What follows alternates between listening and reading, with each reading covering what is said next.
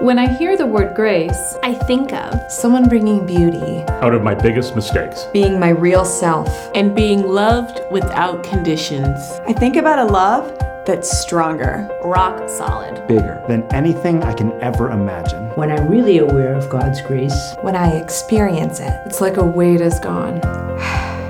A breath of fresh air. Freedom. It gives me hope.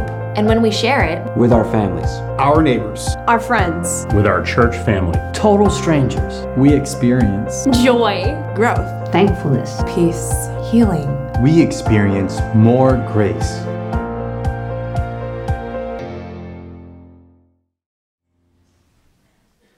When I hear the word grace,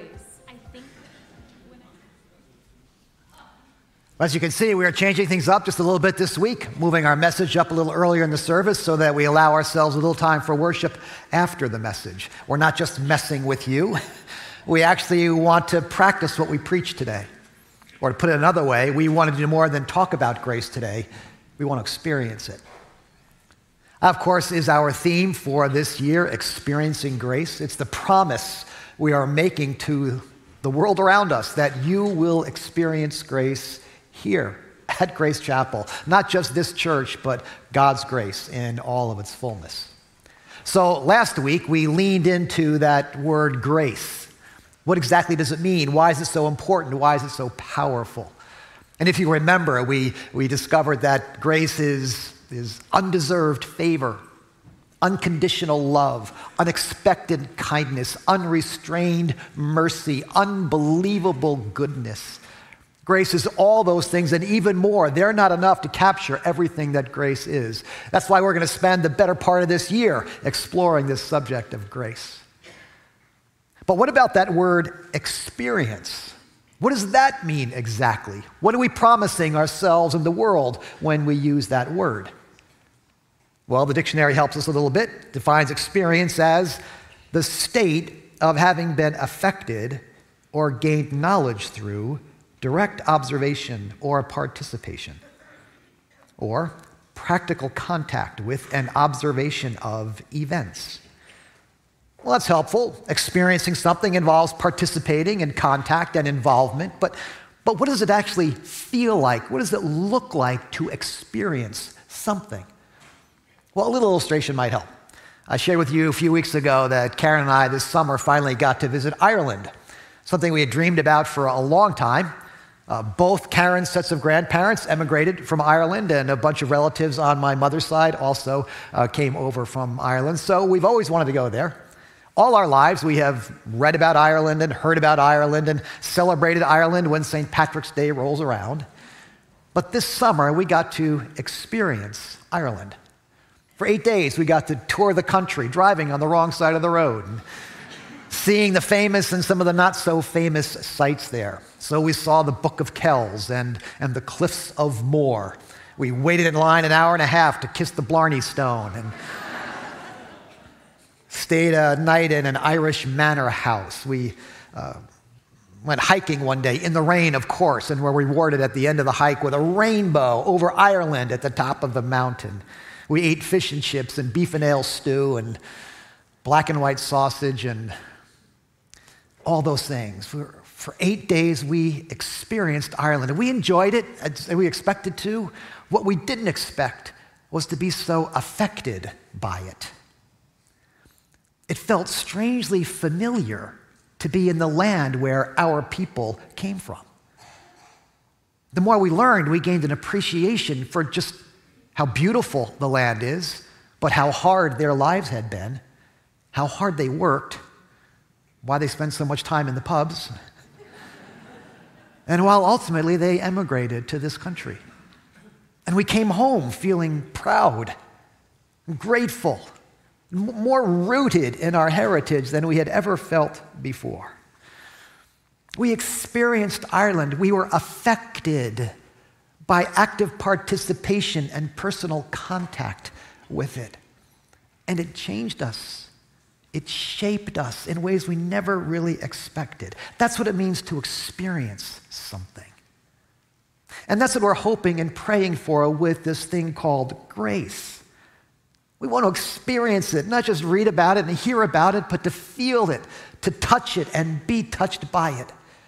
And we want that not just for ourselves, we want it for everybody. I mean, everybody's heard about grace. Everybody knows the song, Amazing Grace. But have they experienced amazing grace? Been saved, healed, transformed by this undeserved favor? That's what we're after this year for ourselves and for the wider world. But if you're going to experience something, by definition, you have to participate in it. You have to have direct contact with it. Now, fortunately, you don't have to cross the ocean to experience grace. But you do need to get involved. And so we've come up with 5 simple ways that you can experience grace right here, right now. We call them our steps of engagement. Engagement simply being a fancier word for experience. 5 simple things anybody can do that will allow them to experience grace more fully and beautifully. Gather for worship, connect in a group, serve on a team, invite a friend, go and do. For the next 5 weeks, we want to walk through these simple steps from a biblical perspective and learn how we can both experience and extend grace more beautifully, more meaningfully than ever before, for ourselves and for the world around us. And our prayer is that we will be changed by the experience, individually and as a church. So let's return once again to the writings of the Apostle Paul, a man whose experience with grace didn't just change him, it changed the course of history. We're going to be working out of Paul's writings this fall. So today we'll be in Ephesians chapter 1, verses 3 through 10. We're going to discover that we experience grace when we gather for worship.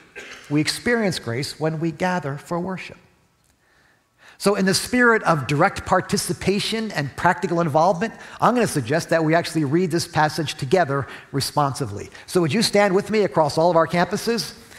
And we'll read this selection from Ephesians chapter 1, verses 3 through 10. I'll lead, and you can respond on the bold print. Praise be to the God and Father of our Lord Jesus Christ, who has blessed us in the heavenly realms with every spiritual blessing in Christ.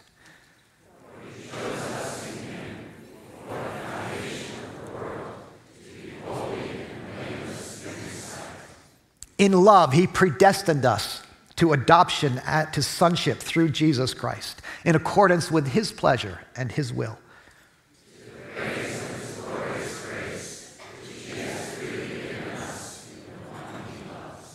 In him we have redemption through his blood, the forgiveness of sins, in accordance with the riches of God's grace that he lavished on us.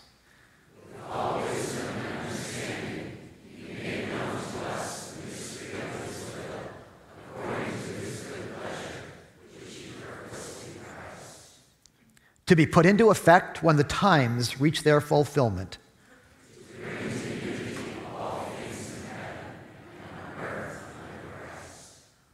This is God's word. You may be seated.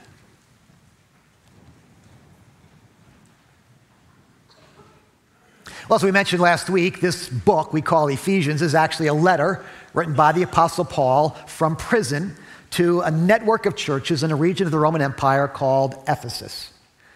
Now, it's the common custom in the day, if you were writing a letter to someone, to begin with a prayer. Even pagan people began that way, a prayer invoking the blessings of the gods upon their readers. So it's not surprising Paul begins his letter with a prayer. What's surprising is how long it is and how deep it is. We only read half of his opening prayer. This prayer is actually what we now call a doxology, a song or a saying of praise. The writing of this doxology, the reading of this doxology, is itself an act of worship. Paul begins his letter with this extended doxology, reminding his readers who God is, what God is like, and what he's doing in the wider world. The first thing that strikes me about this doxology is how grand it is, how sweeping in its scope. Notice it includes all of God, Father, Son, and Holy Spirit. Praise be to the God and Father of our Lord Jesus Christ, who has blessed us in the heavenly realms with every spiritual blessing in Christ. Now, Paul doesn't specifically name the Holy Spirit here, but he will a couple of more times as he works his way through the prayer. So this prayer, this doxology, includes all of God, Father, Son, and Holy Spirit. It includes all of time. Paul reaches all the way back to before the foundations of the world, brings us right into the present time, and then sees all the way to the end of human history when the times reach their fulfillment. So all of God, all of time, and all of creation, all things in heaven and on earth. Scientists and philosophers have for a long time searched for a so-called theory of everything. One force or phenomenon that can explain, make sense out of this universe in which we find ourselves. Well, that's what this doxology offers us. If not a theory of everything, a vision of everything, a purpose for everything. So grand that it encompasses all of God, all of time, and all of creation. So right from the get-go, we are reminded of how great God is. Second thing that strikes me about this doxology is how relational it is, how personal. Jesus Christ is mentioned by name or personal pronoun 9 times in those 8 verses. You and I are mentioned not by name, but by personal pronoun, us and we, 8 times in these 8 verses. 5 times Paul uses the expression in Christ. That's about as close as you can get to a person. Jesus isn't just with us, he's in us, and we are in him. It's incredibly personal. God is both great and he's personal. The third thing that strikes me about this doxology is how good it is. Listen again to all the positive things Paul tells us about God. He has blessed us. He's chosen us. He loves us. He's predestined us. Now, don't get too distracted by that word. Most scholars agree Paul is simply using that word collectively to describe all people who come to God, that his intention for all of humanity is that we were meant to belong to him. That's our destiny. He's redeemed us. He's forgiven us. He's revealed his will and purpose to us. Now, why has he done all this? Because we've earned it? Because we deserve it? Because we're so lovable? We haven't even asked for it. It's because of his grace, because of his undeserved favor towards us, because of his glorious grace, which he has freely given us in the one he loves, in accordance with the riches of God's grace that he lavished on us. In other words, God hasn't just loved us, chosen us, redeemed us, forgiven us. God has graced us. Now, we don't typically think of grace as a verb, but it is a verb to grace someone. And if you're having a hard time wrapping your head around what it means to be graced by someone, it's sort of the opposite of being punked by someone. Now, you may not all be up to speed on that expression. It's kind of a cultural buzzword made popular by this MTV reality show back in the 2000s. To punk someone is to play a prank on them. It's to trick them. It's to deceive them. It's to sneak up on them and catch them off guard and ultimately embarrass them. It was to surprise a person in a bad way. If you've been punked, you walk away feeling foolish, embarrassed, humiliated, and maybe even ashamed. Well, to be graced is the opposite of that. To grace someone is to surprise them with acceptance, with welcome, with kindness, with forgiveness, with affirmation, with generosity. When you've been graced by someone, you walk away feeling honored and loved and valued and blessed. So Paul's reminding his readers He's reminding us that we have been graced by God. And that's what worship does for us. It reminds us of just how good God has been to us. Not because we deserve it, but simply because that's the kind of God that he is. And we need that reminder.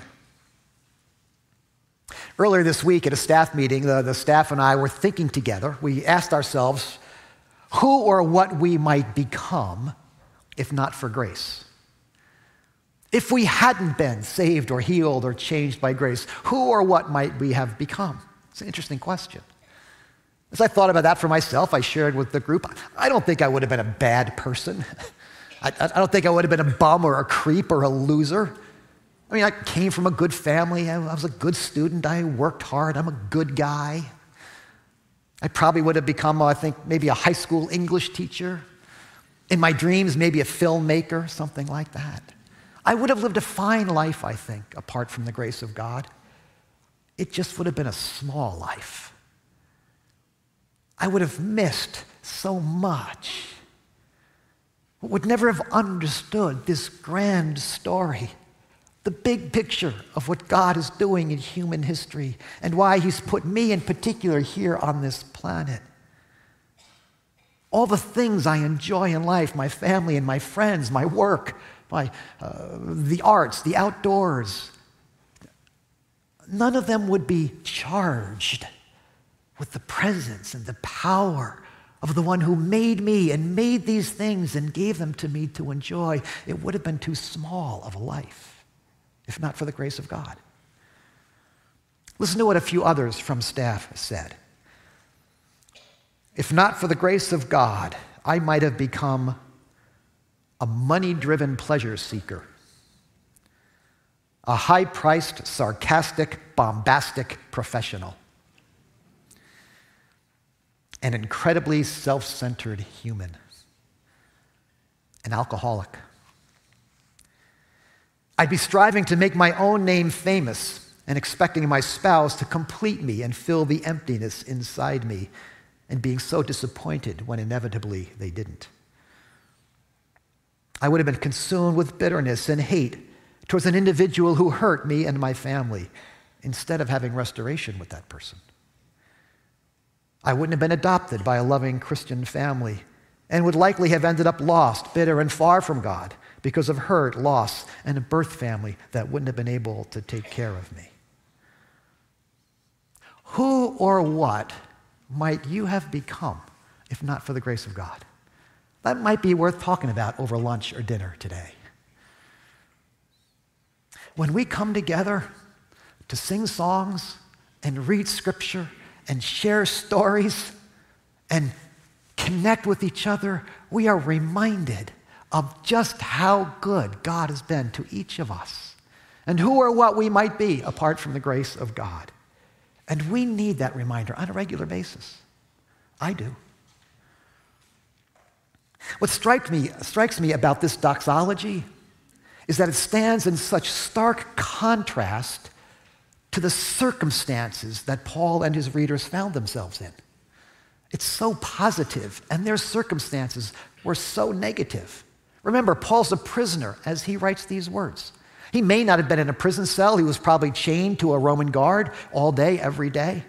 But he was cut off from his family and his friends and his work, and it was looking increasingly as though this prison sentence would end with his execution. Paul is not in a good spot.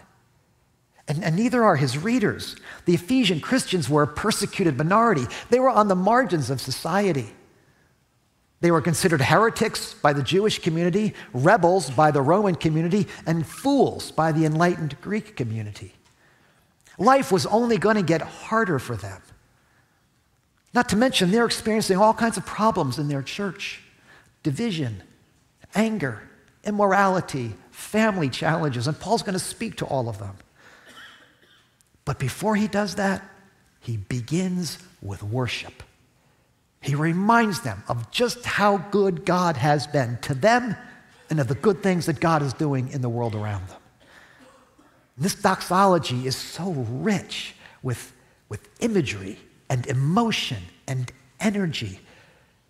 You can feel it coming off of the page. You can picture Paul pacing back and forth in his cell as he dictates, or dragging that Roman guard with him by the chain as he dictates letter, and he raises his hands and he punches the air, and the scribe tries to keep up with him as he goes, as if he's experiencing grace all over again in that moment and wanting his readers to experience it as well. That's what worship does for us.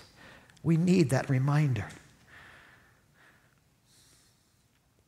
This week, we mark the passing of another 9/11, that tragic day in our nation's history.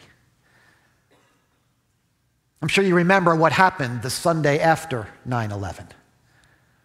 The churches and synagogues were packed. People brought their pain and their hurt and their fear and their loss and confusion. They had to bring them somewhere. So where did they bring them? To houses of worship.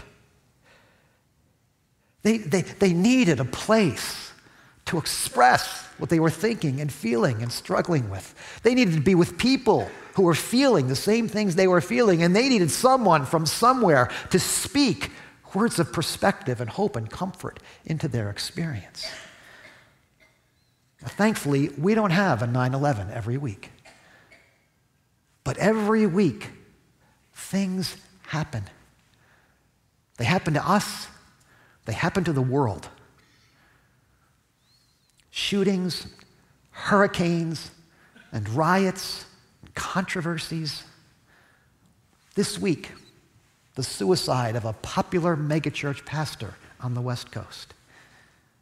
And just recently, the passing away of the Reverend Dr. Michael Haynes, longtime leader in the African American community and the greater Boston community, 40 years pastor of 12th Baptist Church in Roxbury. A member of the church, or fellow clergy, said, "A great and mighty tree has fallen in greater Boston." These things rattle our cage. They knock us off kilter. They scare us. They make us sad or mad or confused. And so we bring those things to church with us. We can't always preach to them directly. We would be changing our sermon every Sunday if we did that.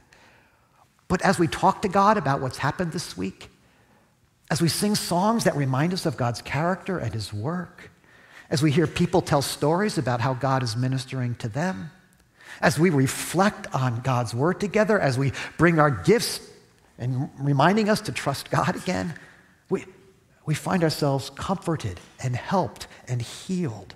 We remember that God is good, even when life is not good, even when people are not good, even when nature is not good. God is good, and worship reminds us of that, and we need that. Now, good things happen to us too every week.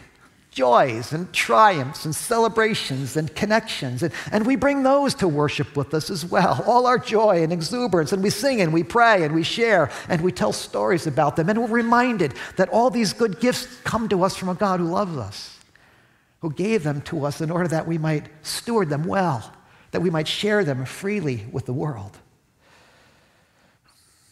He has graced us. And every week we remind ourselves of that.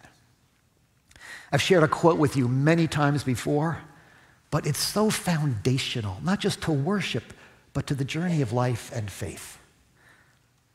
Worship finds us in our dislocations and relocates us in God. Finds us in our dislocations and relocates us in God. Every week, we bring our stories to church with us, however small or sad or successful they might be. And we discover that God is telling a greater story, and he's inviting us into it as well. And I need that. I bumped into a Grace Chapel guy around town this past week. He had missed church on Sunday, so he was a little bit embarrassed about that. And that's just what you need, right? You skip church and you bump into a pastor that week, but that's how it worked. So he's kind of new to church or coming back after a long, long time. And so he explained to me how important church has become to him and to his family. So much so that he just hates when he misses. He said that for me, it's like pressing Control-Alt-Delete on my computer. It just resets everything. It clears the deck and gets me ready for the week to come. That's why he's glad for the live stream, he said, so he can catch up when he has to work or be away. And we're glad for the live stream as well. But it's not like being there, he said. And it's not.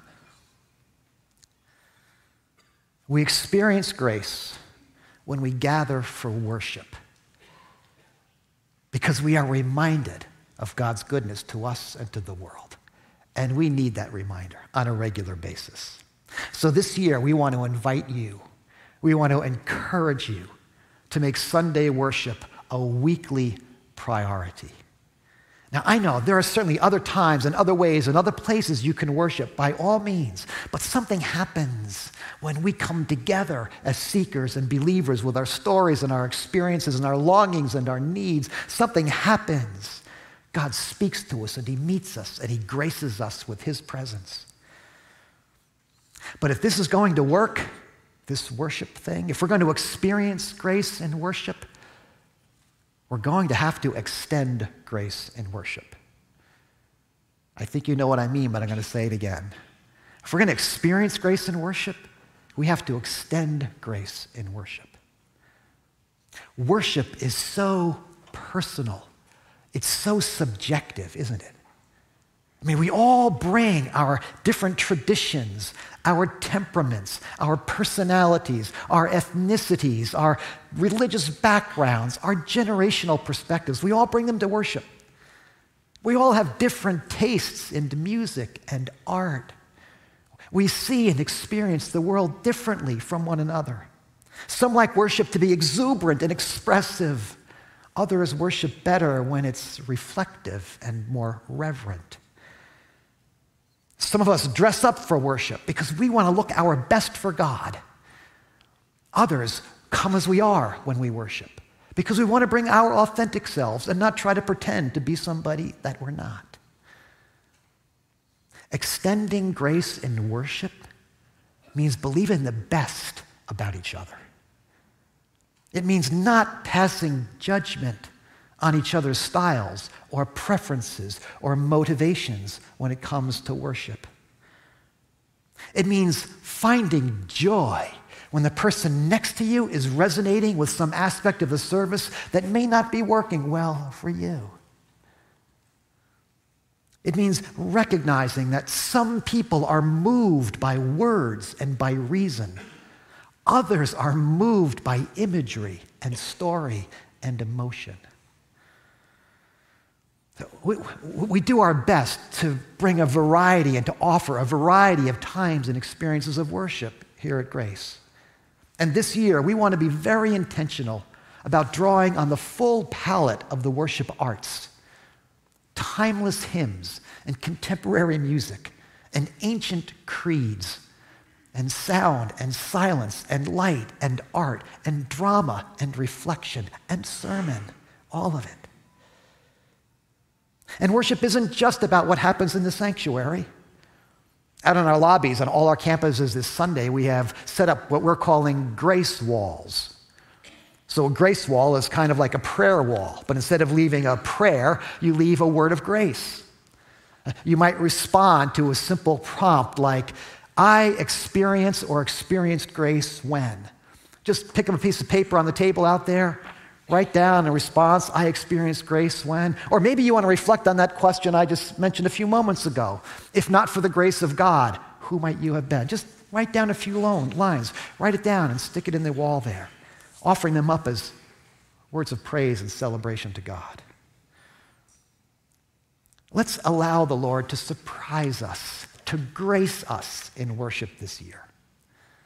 So in just a moment, we're going to have a chance to do that. We've allowed ourselves some time to worship in response. But before we do that, I'd like to hear from someone who regularly experiences grace in worship here.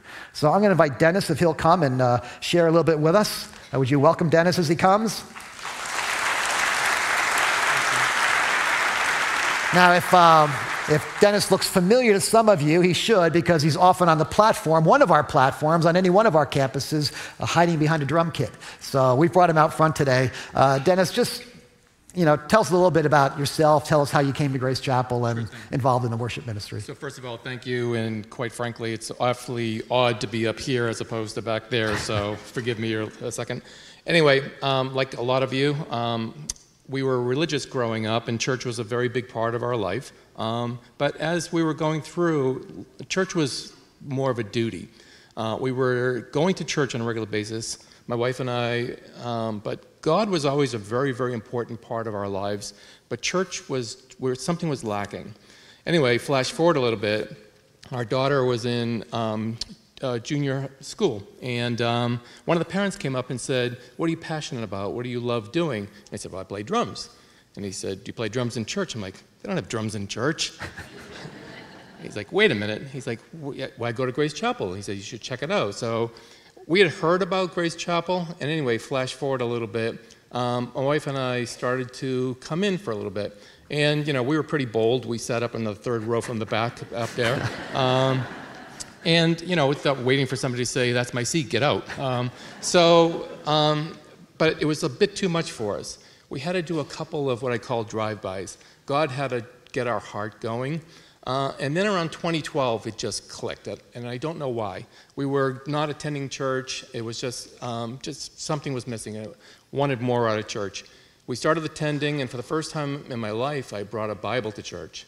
And I learned so much. I had a notebook and Bible, and I was proudly holding it. And I learned so much in those first couple of months. Flash forward a little bit, my wife started serving downstairs in Kidstown, and I'm, of course, enamored with music and saying how much it brings to worship service. And I'm like, I need to do that. Reached out. I actually fractured my ankle right beforehand. I'm like, this is God saying, "Do you really want this?" I'm like, "Yeah, I really want it." Anyway, I got the audition. Worship pastor said, "You'll probably serve, once or twice a month, maybe. We have a big staff." And I said, "Okay, that's great," but he didn't know me, and I keep a little journal. So I started serving in 2013, and I've just surpassed my 600th service at Grace Chapel.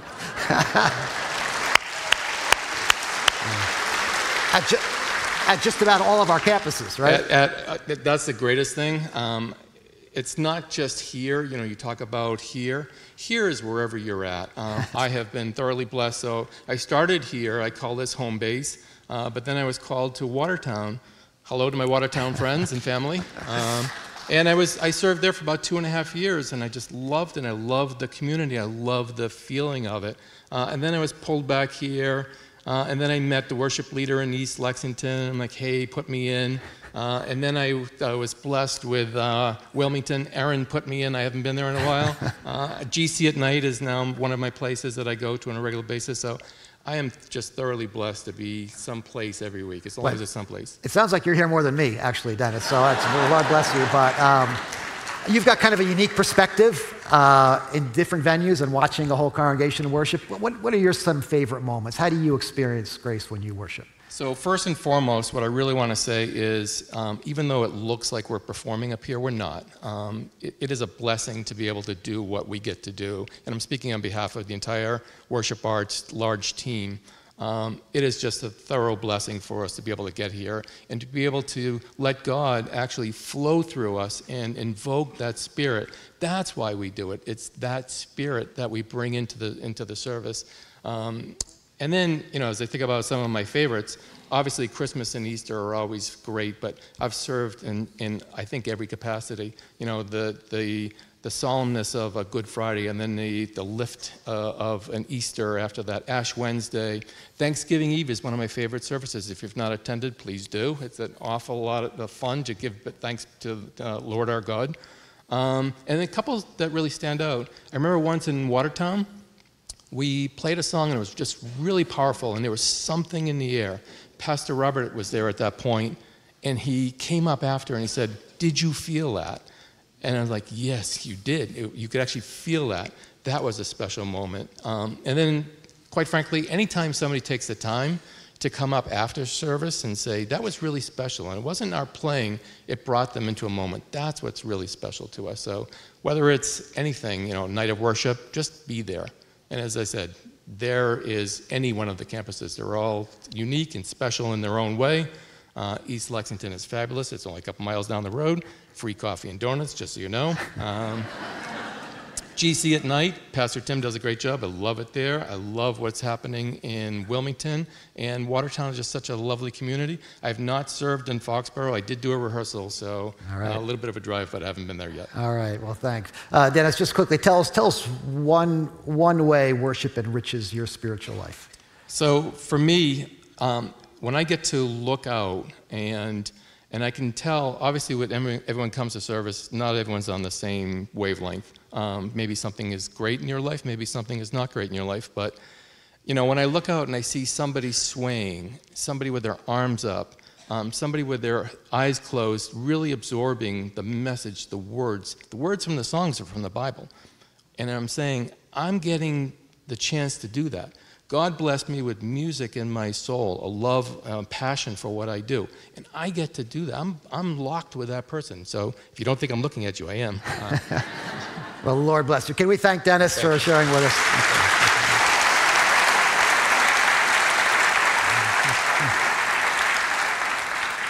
I don't know about you, but I'm with Dennis. I need that every week, and I can't get enough of it. So I just want to encourage you this year, whatever your habit has been, to make weekly worship a priority in your life. And can I encourage all of us to extend grace to one another as we worship, inviting God to surprise us and to grace us in ways we might never have experienced before. We're going to have a chance to do that in just a moment as we worship the Lord and as we bring our offerings to Him. So why don't we pray and prepare for a time of worship together.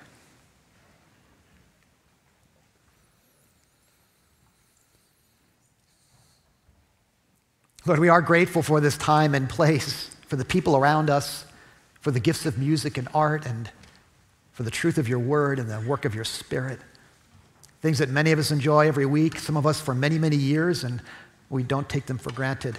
We're so grateful that we have this time and place and people and Scripture. Lord, we pray that we would not take it for granted, but that week by week we would come with expectant, engaged, and gracious hearts, ready to hear from you and connect with each other, be changed on the inside, and be sent out into the world to share this amazing grace with the world around us. So we invite you to meet us in these next few moments as we worship, as we bring our gifts to you, as we lift our songs of praise to you, as we welcome you into our hearts and invite you to send us out in the world to be about the work of the kingdom. We thank you for the promise of these moments and of the days to come. In Jesus' name, amen.